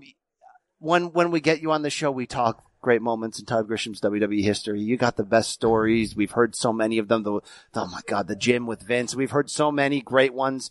Are you proud of anything you've done there? Because I feel like you just look at that as, those were my wild years. Whatever. They got me here. I don't care anymore. I'm doing big business now, like DAZN, Logan Paul, stuff people care about. Speaking of Saudi Arabia, I'm just going to take the show over because you're doing a horrible job interviewing me. Let me just tell a story. Yes. Because I mentioned Coach is coming tomorrow. They're in Saudi Arabia. So they're doing tribute for the troops, right? Vince McMahon is going to go out at the beginning and do his little, we were so glad to be here. Thank you, troops, for all you do, right? Yes. So he's standing in the gorilla position about to go out. And he's looking around, and Jonathan Coachman's there, and he says, what are you looking for, boss? He goes, I need a Red Bull. I need something to fire me up. So Coach is like, I'll be right back. So they're in the middle of Kuwait, right, at a forward operating base. So anybody got a Red Bull? Anybody? So one of the troops goes, Coach, reaches into his little cargo pants side, pulls out a Red Bull, tosses it to Coach, who grabs it. And they're like, 1 minute to air, Vince. So Coach is sprinting like OJ through the airport, right? Yes. Jumping over hurdles, climbs up to the gorilla. Here you go, boss. Like OJ in the Bronco. Yeah. Got it, yeah. Here you go, boss. Vince has got his scripts in his hands, and Coach goes, oh, that's okay. I'll open it for you. Kaboom. The Red Bull shoots into Vince McMahon's face. He bends over. Imagine it's dripping off his nose in a steady stream onto the scripts. We've got his reaction right here. You have more raw testosterone flowing through your body than an all-male prison. Sorry, wrong button. Yeah, keep going. So Vince starts shaking uncontrollably like Bruce Banner turning into the Hulk. He looks up at Coach and goes, what he says next. You're fired. Close. He goes, you're so effing stupid. Oh, wow. And all of a sudden they go, hit his music. Oh, kaboom. My God. No chance, sucker. Wow. So Vince starts walking down the ring. And if you look back at this video, it's like 10 years ago. Vince is grabbing his shirt and popping it out to dry it off. Luckily they were in the desert where everyone's sweaty and as gross there's Red anyway. Bull pouring off of his face. Wow. Later they got Vince's thoughts. There is no racism here in the World Wrestling Federation. We don't allow it. We'll allow it under any circumstances. Hey, they got women in a ring in Saudi today. How did that happen? So they're making some cultural changes apparently. They are. Will you be going to Saudi Arabia for AJ Ruiz 2 December 7th on DAZN? Unfortunately, I will be in China for Glory Kickboxing. Oh, wow. A man of all combat shades, this man, Todd Grisham. Yes, I love men half naked fighting. That is the story of your life. You won't give us a prediction because you work here, but what? Wait, stop. Hold on. How about ask me my prediction before you said it? You're right. So Canelo is fighting Kovalev on Saturday. What's that fight gonna look like, Todd? I can't make a prediction because I work here. Canelo wins. Here's my prediction. Canelo stops him in the 9th round. All right. Hopefully at some point, Buddy McGirt can get in Sergey Kovalev's ear and be like, bro, you gotta fight. We gotta bang him a little bit. I mean, we're not banging him. You gotta fight. You're the bigger man. He's coming up to your territory. That's what I'm saying. You know what I mean? Don't play with the bag. You have a little bit of fun with the bag? You play with it? No. You land combinations on the bag? No, don't play with it. Go in there and bring it, right? Yes. You're the bigger man. Be the bigger man. Don't leave it in the hands of other people to decide who won, because you know what will happen? That woman judge who had it even, please, that's why I'm on fire. Because I started thinking about her. All right. She's got me smoking mad. Please, somebody take her license away. All right, Teddy. Before she hurt somebody. All right, Teddy. If she drove a car the way she judges, come on. would you take her Teddy, they're allowed to vote these days. Please, let's stop this, okay? Let me Please. tell you something. Stop that crap. Yeah, what do you got? I've worked at WWE, Glory Kickboxing, UFC, boxing, Teddy Atlas as unique an individual as I've ever met. As any. And I love every second of it. Unless he's yelling at me. One time I didn't go to his daughter. I didn't RSVP that I couldn't make his daughter's wedding. And you'd have thought I put a horse head in his Yes, you in told her us bag. that story last time on the show. It was fantastic. Luckily, you guys have made up. I love you. I make you a bad. Todd Grisham, I could go hours with you, but they're giving me the hook sign, okay? Like Blues Traveler. But the hook brings you Like back. Apollo Hopefully Theater. you'll be back, okay? Wow, like a Dungeon Hey, but I Dragon, right? I do appreciate being voted the number one interview of 2019 on your Yes. show. That means a lot to me, and I can't wait to be back on again, provided this show is still... It's provided the show has not been shut down. One day we will work together, all right? We already have. Oh, that's true. Making the rounds on ESPN. We had a good run, all right? Let's call that the women's organization WOW, Women of Wrestling. Yes. Small place in California. I bet they'd let us call the fights. Let's do it. Let's do it. Let's get on the horn and make it happen. Todd Grisham, good luck to you on Saturday night. Thank you very much, When Brian I'm Campbell. done with Brian Kenny tomorrow, you will have the job. Thank you. Podcast Row at Canelo-Kovalev continues with the former junior middleweight champion of the world, Sergio Mora. Love the work you do calling the action with DAZN. You're going to defend yourself, though, against Chris Mannix's comments that you're dressed like I know he's right behind me. elderly so repo man. Oh, no, it was Todd Grisham right behind me. Okay. Are you going to let your colleague Chris Mannix get off that easy? That I'm what? What'd he say? More of like a nursing home repo man. Basically, he a mob collector of debt owned. Yeah. No, he's so negative. He's just a dick. Yeah, man. it's that Boston influence. You know? Yeah, he's just a dick. I'm not a big fan of Chris Mannix, but every time he says something about me, what can I do? Yeah, let it go. We had the great Todd Grisham on this show as well. I'm really campaigning for him to be the face of DAZN moving forward. I think you guys do fantastic work together. I want to talk about this fight. You're a fighter. You still are a fighter. Once a fighter, always a fighter. Once man. a fighter, always a fighter. But Canelo doesn't have to do this, Sergio. And there's times when you do take a chance because the opponent is a little compromised. And right now, Kovalev at 36, it's not the same guy from 2012.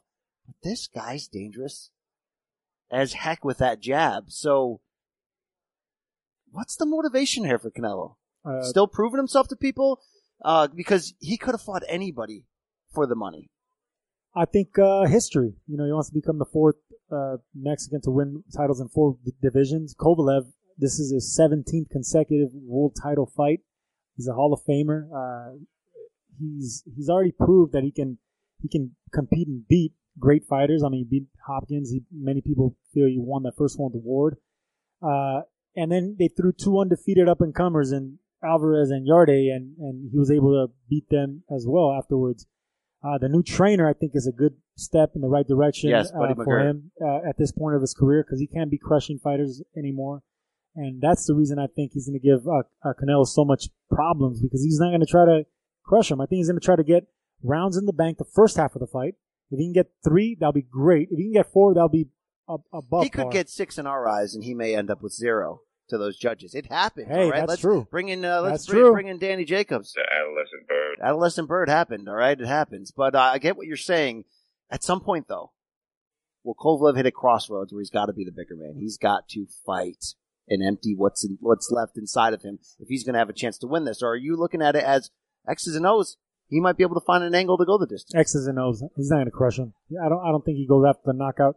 Even if he gets aggressive, it's going to be the first 3 rounds just to get respect and to let Canelo know how imposing his power is. But from there, you're going to see him box. You're going to see Buddy McGirt say, keep the fight in the middle of the ring. Stay off the ropes. Don't go to the body more because he's been used to getting throwing that power jab a little bit too much. If I were training for Kovalev, it's actually a 2-1 where he touches you with the right hand first and then he powers with the 1. So it's kind of like a 1-2 from a southpaw angle.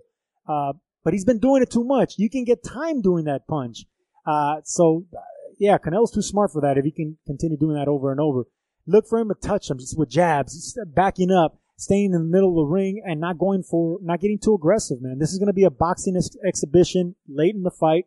We're going to see how Kovalev handles the getting hurt, because he will get hurt. How he's going to handle it. He handled it pretty good in his rematch with Alvarez, because Alvarez caught him with some good shots. He boxed great in that Elider Alvarez rematch. It's going to be interesting what version of him we see. The mental game, big part of this sport. How much of a distraction is from the outside looking in is what Canelo's going through, where people are writing stories on The Athletic about, no loyalty between him and Golden Boy and him and Oscar feuding and all this stuff. Does that seep into the ring? Could it? What do you see in the mental game of Canelo that you've learned from covering him? No, man. I've been doing Univision and all the Spanish networks as well, and they asked me, so what is it about Canelo that makes him so special? The speed, the power. I said, I know it's going to sound cheesy and Tecata's going to love me, but character. Yes. Character is what makes him great, man. He's already been to this stage, and he stays relevant and on top at this stage because of character, man. It's not anything else. He knows how to handle the negativity. He knows how to handle all of that. It's nah, man. No sweat off his back. It's just it's a shame what's going on, because Golden Boy and Oscar De La Hoya, they groomed them to this point, but when it comes to loyalty, man, fighters are dead loyal, and Canelo's had the same people in his corner. And if he's saying something about loyalty, something that we don't know behind the scenes. Interesting stuff there. We as journalists, we get a little too caught up in the sauciness of this sport. Heck, we're all in on last week. Shakur Stevenson got girlfriend as the sister of the brother he's fighting. I mean, I've never heard that before. I never heard that either. I know. I mean, you took soap opera. Took the brother's O, took the sister's O. All right. That's something Todd Grisham would have said. Well, we learned in life that those hoes ain't loyal. Those hoes? This man changed your career? Al Heyman, the GOAT. He changed. What's Al really like? No, man, listen. I said this plenty of times. Every fighter stays loyal to Al Heyman because Al Heyman stays loyal to the fighter. So many times in this sport, when you lose, especially if you get stopped or you lose a bad fight, promoters will chew you out and spit you out. Managers will not give you a time of day. Not Al Heyman, man. Al Heyman will pick you up, dust you off, get you back to a money fight. And that's why fighters stay loyal to him, man, because... Is he a Robin Hood of this sport? Is that going to ultimately be the legacy? I don't know. I don't know what his legacy is. I know his legacy is he's a businessman, a Harvard graduate, a man behind the scenes, Wizard of Oz, an enigma. Have you hung out with him? No one hangs out with Al Heyman. That's the thing. That's why it's like. But you shake his hand and you thank him in person, and he compliments you every time he sees you. And if he knows you or follows you, first thing out of his mouth is a compliment. He's such a classy gentleman. All right, and unlike like what people think, he's a tall, thin, very unassuming man. He walks very fast around the casino. He gets to where he needs to be. He's everywhere. He's omnipresent. You fought on the pay-per-view level before against Shane Mosley, all right? Hey, Jim Lampley, back off. Where you at, Jim? That performance has aged a lot better than people liked it in the moment when you fought to a draw against Mosley by being unhittable, by being slippery. I made a career doing that. I just didn't get no love for it. You didn't get love for that fight. Do you have love for that fight, though? Do you know what you accomplished? That's. I got so much negative feedback for so long. That fight was the worst fight of my career, as far as how it made me feel, how bitter I got after that, and it was a draw. Versus a legend. That's weird. That's what Tim Bradley said about beating Pacquiao with the bad decision. There you go. That it became like hell, even though it was supposed to be the biggest moment. I know exactly what he's going through. And you just hate everybody in the sport. And you just have a bitter, bad taste, and you try not to let it consume you. And then you realize, you know what? Fuck these people, man. They don't know what I've been going through. They don't know what my personal problems. They don't know nothing of what I had to accomplish. I had to come out of nothing to become something. And I did it fighting this style. All of a sudden, one night on the biggest stage against a great fighter who's never been knocked out, who's fought Mayweather and Pacquiao before, he fought Canelo, Mayweather, me, and Pacquiao. Yes. 4 of the greatest fighters of our generation. Twice. No, but Well, back to back. But back to back to back. I ruined it. Yes. I want to create a scenario for you. You're a great broadcaster. I mean that. I wouldn't put this. I wouldn't pepper your Thank bagel you, if it was. Yeah. Let's say it's late in the fight. Kovalev thinks he has an opening, goes for the finish, can't get the finish. He's poured the jug out. There's nothing left inside of him. Poetic. Something in your brain says, he's out of gas. It's over. You need to deliver that to the people. You know the climate we're in 2019.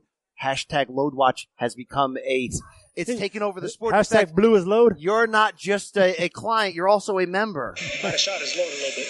And you have I stopped saying that now. You have variations. Maybe he blew his wad early. Will you add to the load watch lexicon if needed on Saturday? Oh, no, I don't do that anymore. I stay away from those. And I've said a lot. I've said several of them. And Todd Grisham tells me afterwards, he goes, "Hey man, a little too sexual there, man. You're using like analogies for boxing."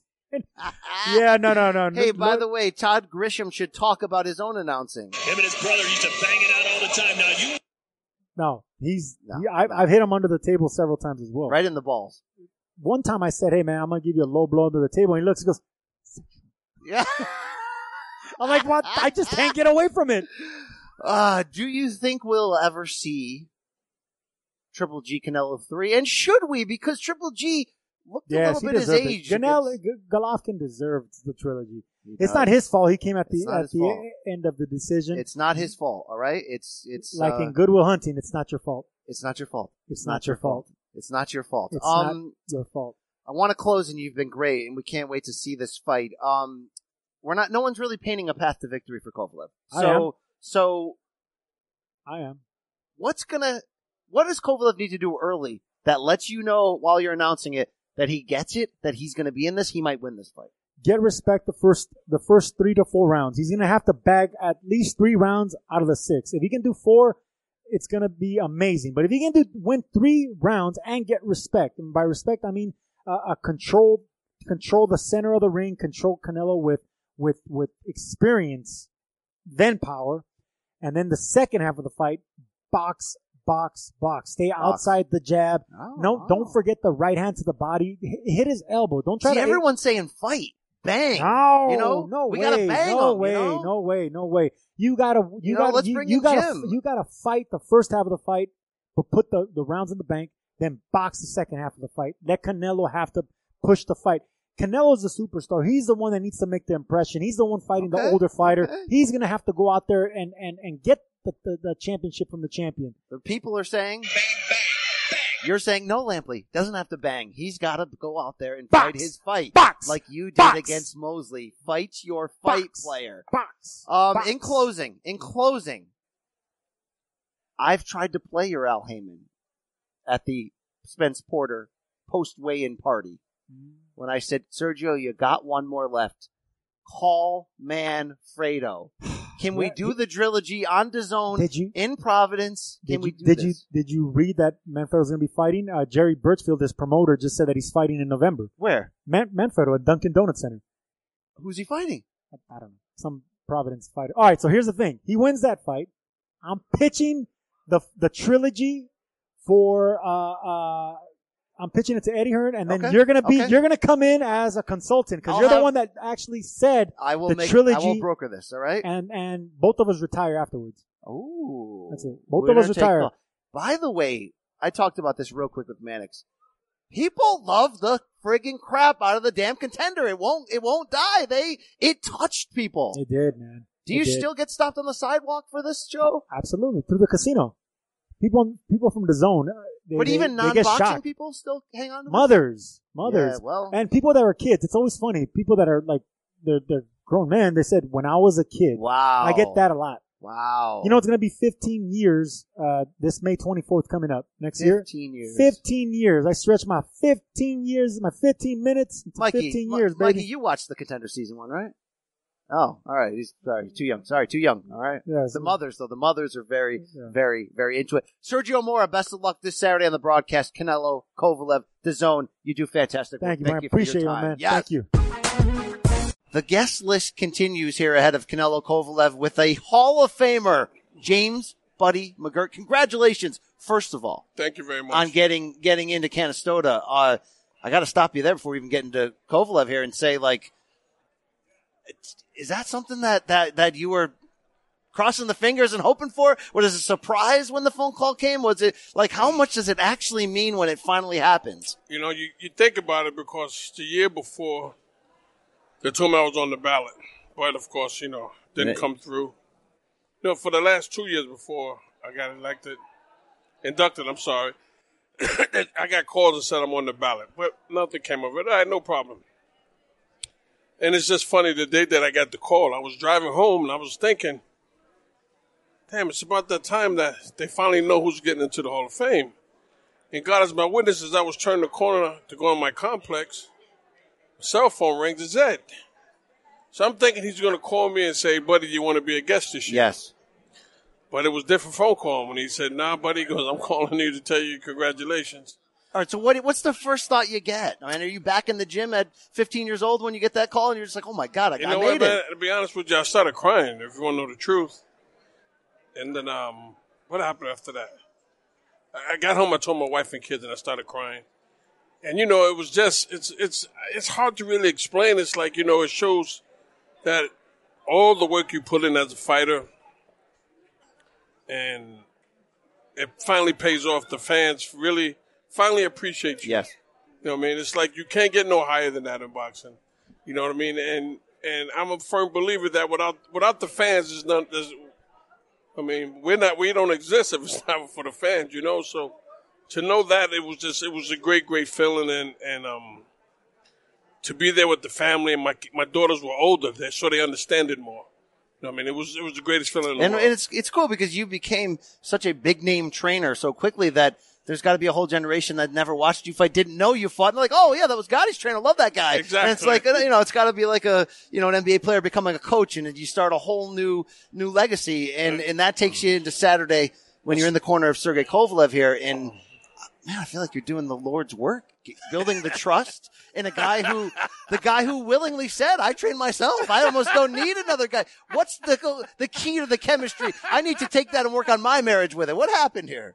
You know, as a kid, my mom and dad just always taught me how to treat people, how to be able to deal with people. You know what? My dad used to always tell me, watch people. You know what I mean? Watch them, study them, with whoever you're around. I mean, you can see what they're about. And if you deal with them, know what you're doing when you go deal with them.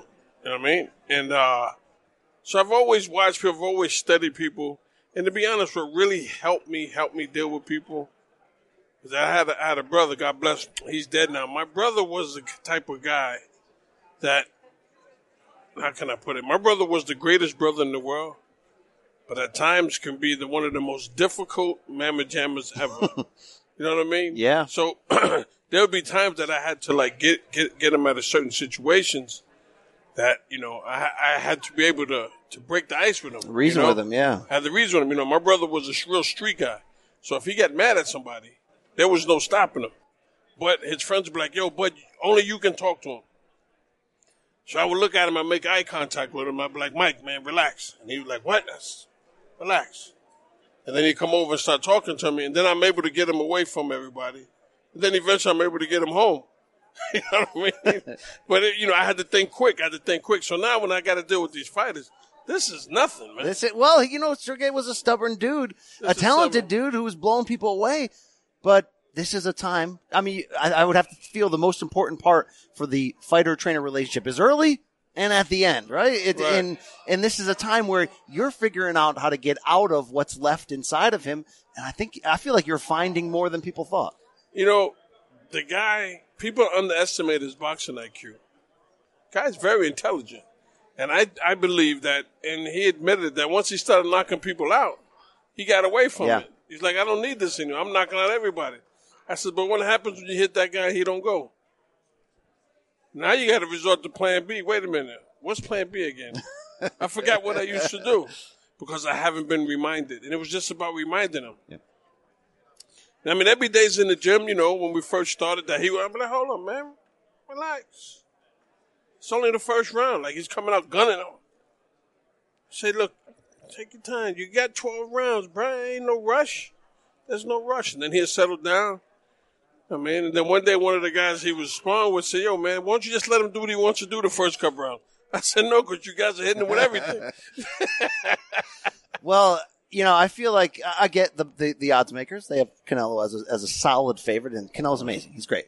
But there's something forecasted in that. We don't know what it's going to look like when he takes a light heavyweight punch until it happens. And he's not going in there against a hitting light heavyweight. So when I handicap the fight without knowing the game on the level of a trainer or fighter, I'm like, Kovalev's got to go for it. He's got to empty the tank. But the other experts, like a Sergio Mora, goes, no, he's got to be who he is in box. Listen, this is how I see it. A guy like Canelo has always set the tempo with whoever he fought. He came out, set the tempo, did what Floyd did to him. Floyd came out, set the tempo, and that was it. He had him in his hip pocket the rest of the night. He does the same thing. He comes out, he sets the tempo early, gets you to dance to his beat, and then he just... But now, you come out to set the tempo, but we're dancing to a different tune. Still got that jab, and it's educated, and it's accurate.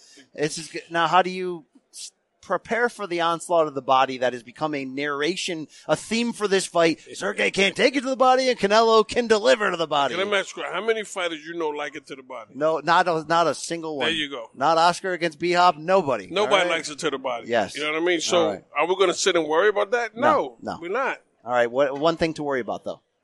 Those damn judges who give Canelo the nod in every friggin' close fight that ever happened, and this, Hall of Famer James Buddy McGirt, you can't fight them, though. So what do you guys do to overcome that? It's not what I do. I think it's what the commission has to do, what the people have to do, the fans. A lot of these judges are fans. They're not there to do business. They're a fan. So this is how I see it. If we get robbed, we get a bad decision, then it's got to be a rematch. Yeah. Okay. And then the judges themselves should be, you know what? We're gonna start giving you classes on how to judge fights. I mean, I've seen some decisions, man, not just here in boxing period, that was just like, it's like, what the hell fight was you watching? But then I think a lot of these judges are fans. They're not boxing people.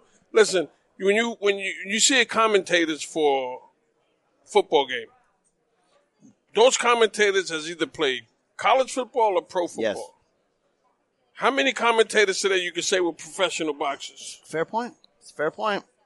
You know what I mean? It's a fair point. They don't know what the hell they're looking at. All right, I could talk to you all day, Me Buddy too, McGirt. baby. Thank you. I want to close on this, though, okay? When we look at this fight, you are a fighter. You know the mentality. If things are not great at home or somewhere else, sometimes that can come into the ring. How much is this whole soap opera storyline with Canelo fighting with Oscar, all this, people writing stories about it, how much could that help you guys? You said stories. Yes. It's all it is stories. Because at the end of the day, they're both going to be laughing going to the bank. So that's a great point. James Buddy McGirt, thank you, sir. Best of luck to you guys on Saturday. Sitting down with manager to the stars, one of the most powerful men in the damn sport, Egis Klimas, your fighter, Sergey Kovalev. What was it like for you guys? Because this fight was not something anyone would have imagined 4 or 5 months ago. Give me the origin story. You get the call. Canelo wants you. 4 or 5 months ago, 4 or 5 months ago, we've been talking about that fight. Actually, probably we're talking about right now. Nobody could imagine a year ago. We spoke about that fight, and Kathy actually mentioned possibility, but Did it surprise you? Yeah, at that point I was surprised. But then later than we spoke about it, it became a nature. And one day she says, "Yeah, he wants to fight." For this being the twilight of Sergey's career, how when you consider the money at stake, the opportunity at stake against the biggest star in the sport, what does this mean to him? It means a lot. It means a lot. He was a very happy Canelo choose him because, as according to Canelo, he chose the best fighter at the light heavyweight division, and Sergey liked that. So that was cool for him, of course. We've seen Sergey make his name off being a puncher, but then really make some nice adjustments in recent years. The Eleider Alvarez rematch in particular, to be able to kind of go going back to his boxing roots and and being protective when he needs to. What has been the change with getting the new trainer, Buddy McGirt, in the corner that you've seen for him?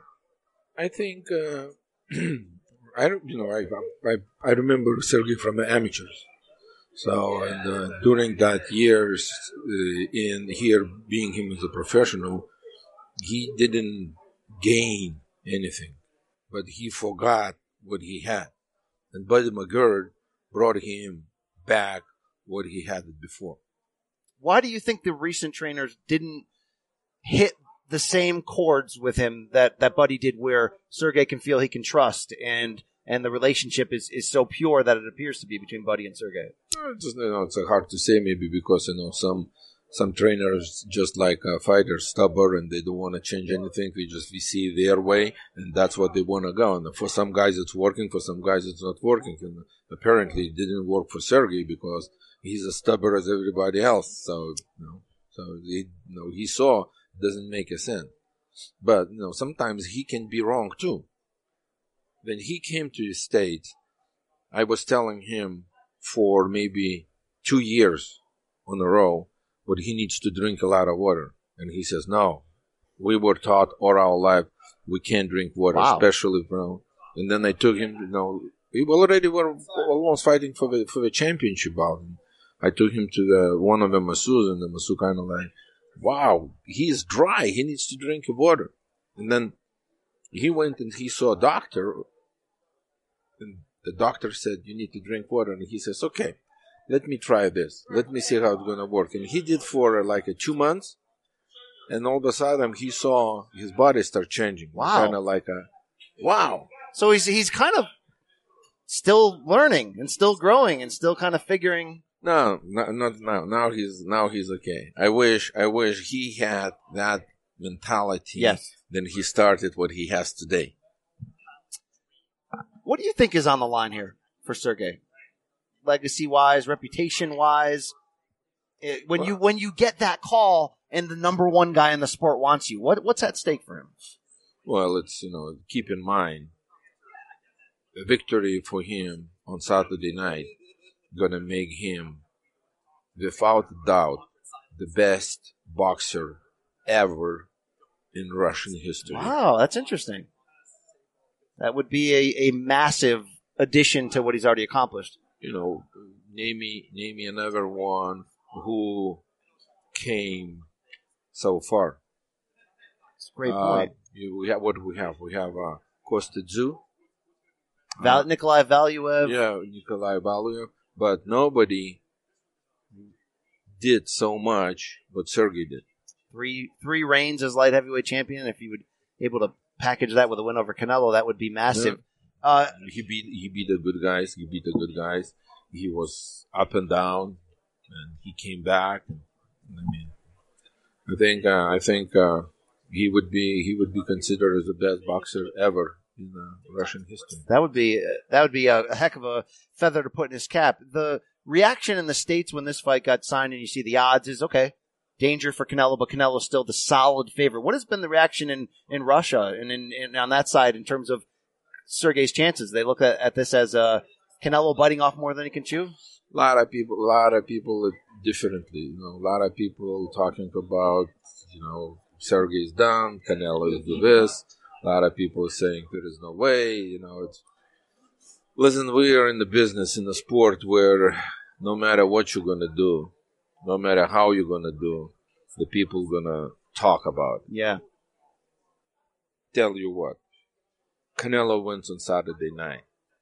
Some people going to say, wow. And some people going to say, look him, he beat the old guy who is already down and, nothing that. Sergey wins on Saturday. Everybody, a lot of people going to say, whom he beat? He beat a small guy.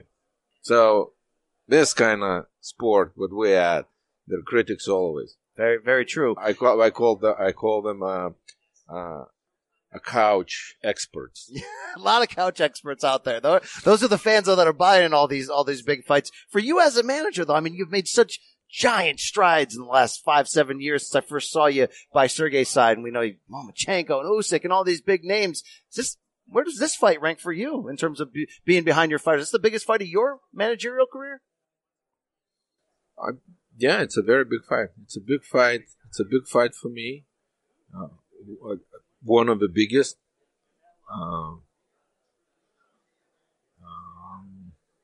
Now I've been involved in Usyk, Murat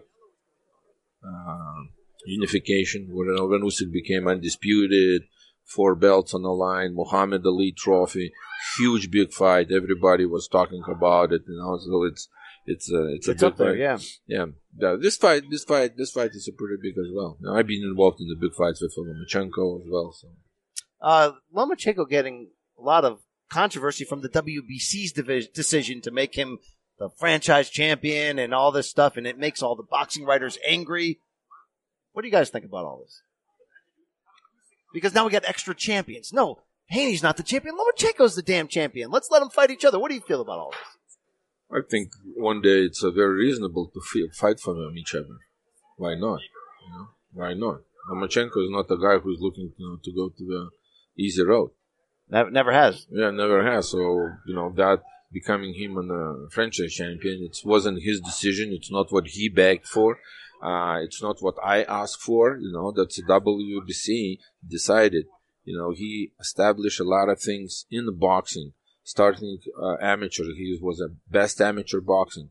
As a professional, he reached all those goals, whatever, 3rd professional bout, become a champion. 7 professional bout, 2 different weight classes champion. Right now, 3rd weight classes, 3 belts already in 14 fights. So, they see something is coming up. We're not giving to everybody. We're not hanging just like, you're super champion, you're not a super champion, you're champion vacation, or whatever all these champions are. They choose just people who made something. Canelo Alvarez became the first one. Now it's Lomachenko. Your fighters they all kind of just dare to be great. They want the fights now. Usyk says he wants a title shot next. That's what it is, yeah. What's with that? That's just the mentality? He wants also. Let's talk about this guy right here. Who we got sitting next to us here? Who's next in line here? You got your stable's getting larger by the day. That's good. That's what we like. That's what we're doing. That's what you're doing. All right, tell me about this gentleman here. The gentleman. We started working with Bahram Murtazaliyev. I saw him the first time I saw him. Then Sergey fought Chilemba in Russia, in Yekaterinburg. That's the first time I saw Bahram fighting on the undercard. And after that, I liked. And after that, we spoke a little bit, and we brought him here to the state. How's his English? Good? I believe it's very, very limited. Very, very limited. He's got a big fight on this undercard against Jorge Fortea. Yes. Junior middleweight, trying to get in line for a title shot. Yeah, but the winner becomes a mandatory for the champion. Kind of fighter for the fans out there listening that haven't seen Bahram. Very aggressive fighter. A lot of punches, strong, hits very hard, anxious, hungry. So fits right in the Klimas stable here. All right. Well, what kind of fight should we expect here against against Jorge Fortea? I don't know much about that Fortea, but I am very confident with Bahram. Well, that's another name we gotta take notice of. That's climbing the ladder here. Such a Usyk fan. I think he's the Swiss Army knife in this heavyweight division. I think he's the kryptonite. I think they're all in the end overlooking him and going to have a problem with him in the end. Are you going to have a problem getting him into these fights, regardless of network? This guy could be the guy in the end. He's not could be. He will be. He will be. Yeah. So I hope he's. I hope other side is going to accept the fights with him. All right. They always say he's too small. Well, let's see. Let's see it play out. Let's see it play out Saturday for Canelo and Kovalev. I'm excited for Sergey. This is a big opportunity at the end of the line. One more big shot to show what he has, and we've been debating. Is it better if Sergey boxes against Canelo? Is it better if he punches and is the bully? What do you think we're going to see here? Well, no, we will see. I am anxious to see it too. Saturday night. All right, he says we'll have to check it out Saturday night. Egis Klimas, thank you so much, sir. Thank you. Canelo-Kovalev fight week rolls on with the great Claudia Trejos of Dazn. It's an ESPN reunion for us from back in the day. Indeed. Welcome into the podcast. Fired up as everyone for Canelo-Kovalev. I didn't expect we would enter this fight week with the soap opera narrative of almost like Canelo versus Oscar competing against the actual narrative of what happens when the middleweight champion moves up 2 weight divisions and faces one of this generation's best punchers. Is this, in your eyes, just the salacious stuff that us journalists live for? Or is this a real story? Is there some teeth to this? Well, hold on a second. This story has legs. And this is not the first time. This has been going on for a while. So is it the narrative that we usually get during fight week? Absolutely. Is it more of the same? Maybe. Just the plot just kind of thickened a little bit.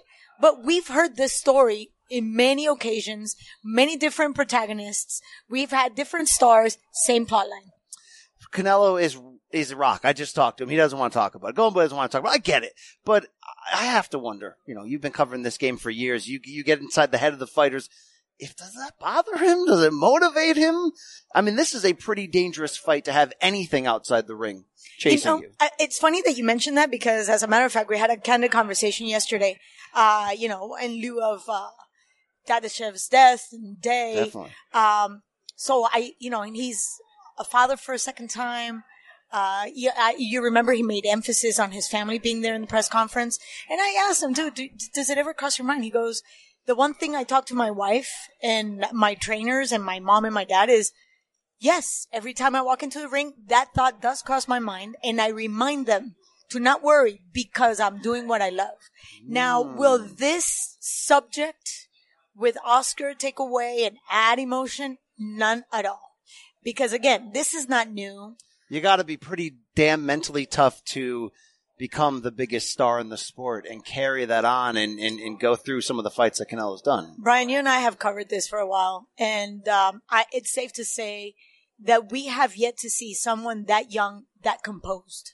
Regardless of what's going on around him, even when he's tested positive for clenbuterol, when he got into the tiff with Top Rank, when he's gone through, different times and tiffs with Golden Boy promotions, dude, just making the transition from Mexico to U.S., being criticized publicly. Always being the pretty boy in everybody's eyes. Exactly. And all the naysayers. And we got to remember, this kid grew up in front of us publicly. On camera. We have yet to see him, bending out of shape. It's a fair point. I mean, it's weird. I just sat down with him. I was like, show me the new tattoos. He's got the new one that says Perseverance in with the letters going down in a column almost. And he's got the eyes of his wife now on his left inside forearm. I said, that's a bold move to do for a lady. She's got to be very happy. Somebody tattooed your eyes on their left forearm. They're seeing that every day. They're looking at that's a power move by Canelo. Either a power move or just a reminder. Hey, you're being watched. She's always watched. My wife would probably love to tattoo her eyes all over me. Yes, indeed. What do you think about the legacy Canelo's building, and not so much of who he's beaten and all that, but when you consider that the attitude starts at the top and spreads down. So when we went through the Mayweather era, he was very selective in the fights, very strategic. Exactly. And other people follow that business sense. Now Canelo is sort of the guy, and he's putting out this new narrative that, no, it's okay to challenge yourself. It's okay to take chances and go after fights people never thought they'd see. Do you think that alters sort of the mindset of how we're going to see other fighters react? Yes, I think it does. I think it's setting a precedent. We're going back to the olden days of boxing where you would take those challenges on a regular basis because you wanted to prove that indeed you were the best in the ring. And I think he reminds us of that essence of the fighter. You go in to fight. You don't go in to walk around. You don't go in for the sure win, or you don't want to even take care of that. Yeah. He actually took that risk. We gotta remember who he fought at a very young age. He took on Lara. He took on Mayweather. I'm sorry, he took Cotto. It doesn't matter how old Cotto was. No, Cotto still had it. He still had it. Yeah. I mean, when you walk the ring the way Cotto does. Yes. Even though his jab might be challenged because he's not a very reachy fighter, but he's a type of guy that would challenge you. And he took on those challenges. Nothing replaces experience. And with those 3 names that we just mentioned, a lot of experience. That's for sure. Now, and he takes us back to those days when it's a throwback sort of run that he's on right now. I mean, it's like, it's not that we don't remember the drug test or the 2 years that he waited for Golovkin. Let's remember he was a diva for 2 years, but he came back and now it's like one tough challenge after another. I respect that now from the Kovalev side. Like, he's already made his money. He's already built his reputation. 3-time light heavyweight champion. One of the biggest punchers, finishers of this era.